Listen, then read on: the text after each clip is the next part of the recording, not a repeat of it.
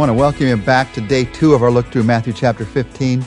We're talking this week about some barriers that you and I can set up that keep people from hearing the good news, that keep people from seeing that the good news is good news for them. Yesterday we talked about tradition, not just the Pharisees from the past, but ours that we struggle with even now. Today we look at the barrier of self-righteousness. Listen to what happened beginning in verse 10. Jesus called the crowd to him and said, "Listen and understand. What goes into a man's mouth does not make him unclean, but what comes out of his mouth, that's what makes him unclean." Then the disciples came to him and asked, "Do you know that the Pharisees were offended when they heard this?" Jesus replied, "Every plant that my heavenly Father has not planted will be pulled up by the roots. Leave them. They are blind guides. If a blind man leads a blind man, both will fall into a pit." Peter said, "Explain the parable to us." "Are you still so dull?" Jesus asked them. "Don't you see that whatever enters the mouth goes into the stomach and then out of the body? But the things that come out of the mouth come from the heart, and these make a man unclean. For out of the heart come evil thoughts, murder, adultery, sexual immorality, theft, false testimony, slander. These are what make a man unclean. But eating with unwashed hands does not make him unclean." Jesus is talking about this barrier of self-righteousness that the Pharisees had set up. They had just come to Jesus and blamed him for not letting his disciples, challenging his disciples to wash hands in the same way as they washed their hands. Again, a legalistic requirement that they'd added to the law. And Jesus says, you're missing it. You think somehow you can be pure by what you do on the outside, but purity comes from the inside out. But the way the Pharisees ran their lives, they had a kind of purity, a kind of righteousness that obviously put them on a level which no one else could reach. They washed hands on a level no one else could reach. They wore a kind of clothing that no one else wore. They walked about like no one else walked about.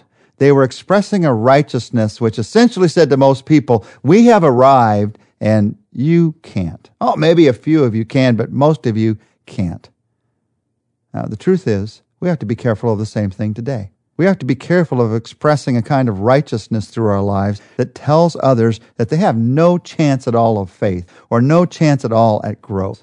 When a brand new person comes into our church or comes into one of your groups, and you're a part of that, maybe you've been a Christian for 20, 30 years, you have to realize that they see all that growth that's happened in your life for those 20 years. Now, all you see are the problems you still have maybe, or the sins and temptations you still struggle with. But from the outside, all they see are, wow, they are at a level so high above where I am, I could never reach there. And the thought comes in, I could never be saved. Or if they're saved, I could never be a growing Christian. In these verses, Jesus is teaching about the barrier of self-righteousness with the Pharisees. They help you and I to come to grips with some things, some truths we have to be aware of, to help new people understand that growth is for all of us. Let's look at 4 specific truths in this. Truth number 1 is you got to make it clear that purity is about the inside, not the outside. Just keep making that clear. Talk about your own heart, not what you see on the outside. The Bible says that the heart of the problem is a problem of the heart. That's the root problem. The problem isn't your tongue. You might have a sarcastic tongue or sharp tongue, an angry tongue, a filthy tongue, a defensive tongue, a boasting tongue. But the problem isn't the tongue. All that's being revealed through your tongue is what's in your heart. A judgmental tongue is evidence of a guilty heart. An overactive tongue is evidence of an unsettled heart. A boasting tongue is evidence of an insecure heart. A bitter tongue is evidence of a resentful heart. A biting tongue is evidence of an angry heart. It's what's inside that's coming out. Your heart is being given away by what you say. Your mouth betrays what you are really like. Now, I know we say, well, I didn't mean it. I just said that in anger. It's not really me. I don't know why I said it. It's not like me. But the truth is, we have to admit it is us. Because in our anger, the mask, the layers are pulled away, and you see what is really in your heart. When someone says something to you like, hey, could you drop what you're doing and help me with the groceries? And you feel the selfishness rise up in your heart. I'm not going to do that. What's in your heart comes out. Your mood changes very quickly in those moments when your selfishness is tested. So when you and I are talking to new believers, people new in the church, we have to be careful to say often, we all have problems of the heart. And without Jesus, there is no purity. because I can't do enough things on the outside to make myself pure, because it starts in the heart. So here's the second thing you do. The second thing you do is you refuse to make external practices the standard for being a good Christian. Jesus, remember, he said, I didn't come to abolish the law, but to fulfill it. So we're not talking about doing away with the law, doing away with what God said to do, but you don't make external practices the standard for being a good Christian. You keep looking to the heart. Listen, this might shock you, but the sins that you commit, they express the impurity of your heart. And you cannot become more pure by refusing to commit those sins. You cannot become more pure by stopping this sin. You cannot become more pure by engaging in some religious practice. That's expecting that what I do on the outside is going to make me pure on the inside. It never works. Oh, maybe for a while, maybe for a week or a month or even a few years. But purity is a matter of the heart. And you can only become more pure by Jesus purifying your heart. So that's where you live. That's where you stand. You don't make some external rule the standard by which you measure this is a good Christian or not. Now, this has happened down through the years where we've made these external rules. For years, it was said that Christians, for instance, they couldn't play cards. Why? Well, in the beginning, it was because the only place that cards were being played were in these gambling clubs where Christians wouldn't want to be because of the atmosphere that was there. But then you could play cards at home. Was that okay? Well, Christians said, no, that's not okay for many years. They had somehow made some external rule a standard for being a good Christian. They'd lost the reason behind it. That can often happen. And that's something we have to be careful of. I have a practice in my life, my own life, of not going to R-rated movies. Why? Because every time I've been to one, there's something I shouldn't have seen. So I just decided years and years ago not to go to R-rated movies. Am I going to say to any Christian who goes to an R-rated movie, oh, there must be something wrong with you? You don't meet my standard, my external practice standard? There's nothing in the Bible that says you can't go to such and such a movie. Each of us have to be evaluated before the Lord. I have to be evaluated. You have to be evaluated. And so for us to make external practices the standard for being a good Christian, it's one of the most dangerous things we can do with self-righteousness.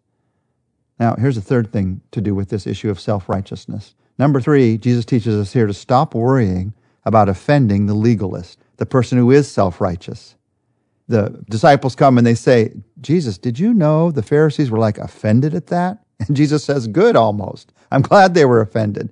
The truth is, those who are legalistic in their thinking, who want to impose their rules on you, they use their spirit of being offended to try to control you. And when that doesn't work, they'll try to use criticism to control you. Now, you and I, the Scripture says very clearly, we got to be concerned about the weak in faith, the brand new person in faith. Don't offend them in any way. But the person who's been a Christian for a long time and is trying to control you by acting like they're offended, Jesus says, don't be concerned about them. Because those who are caught up in legalism, they're not about commitment. They're about control.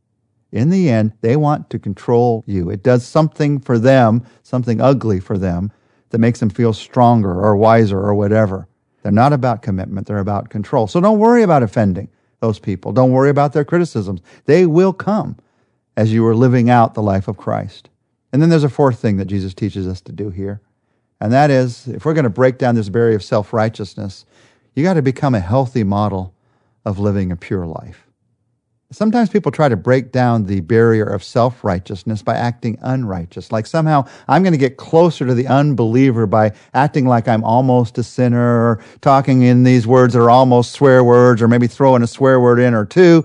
Like somehow that's going to get me closer to that person. But that's not a model of anything. People need models of healthy spirituality.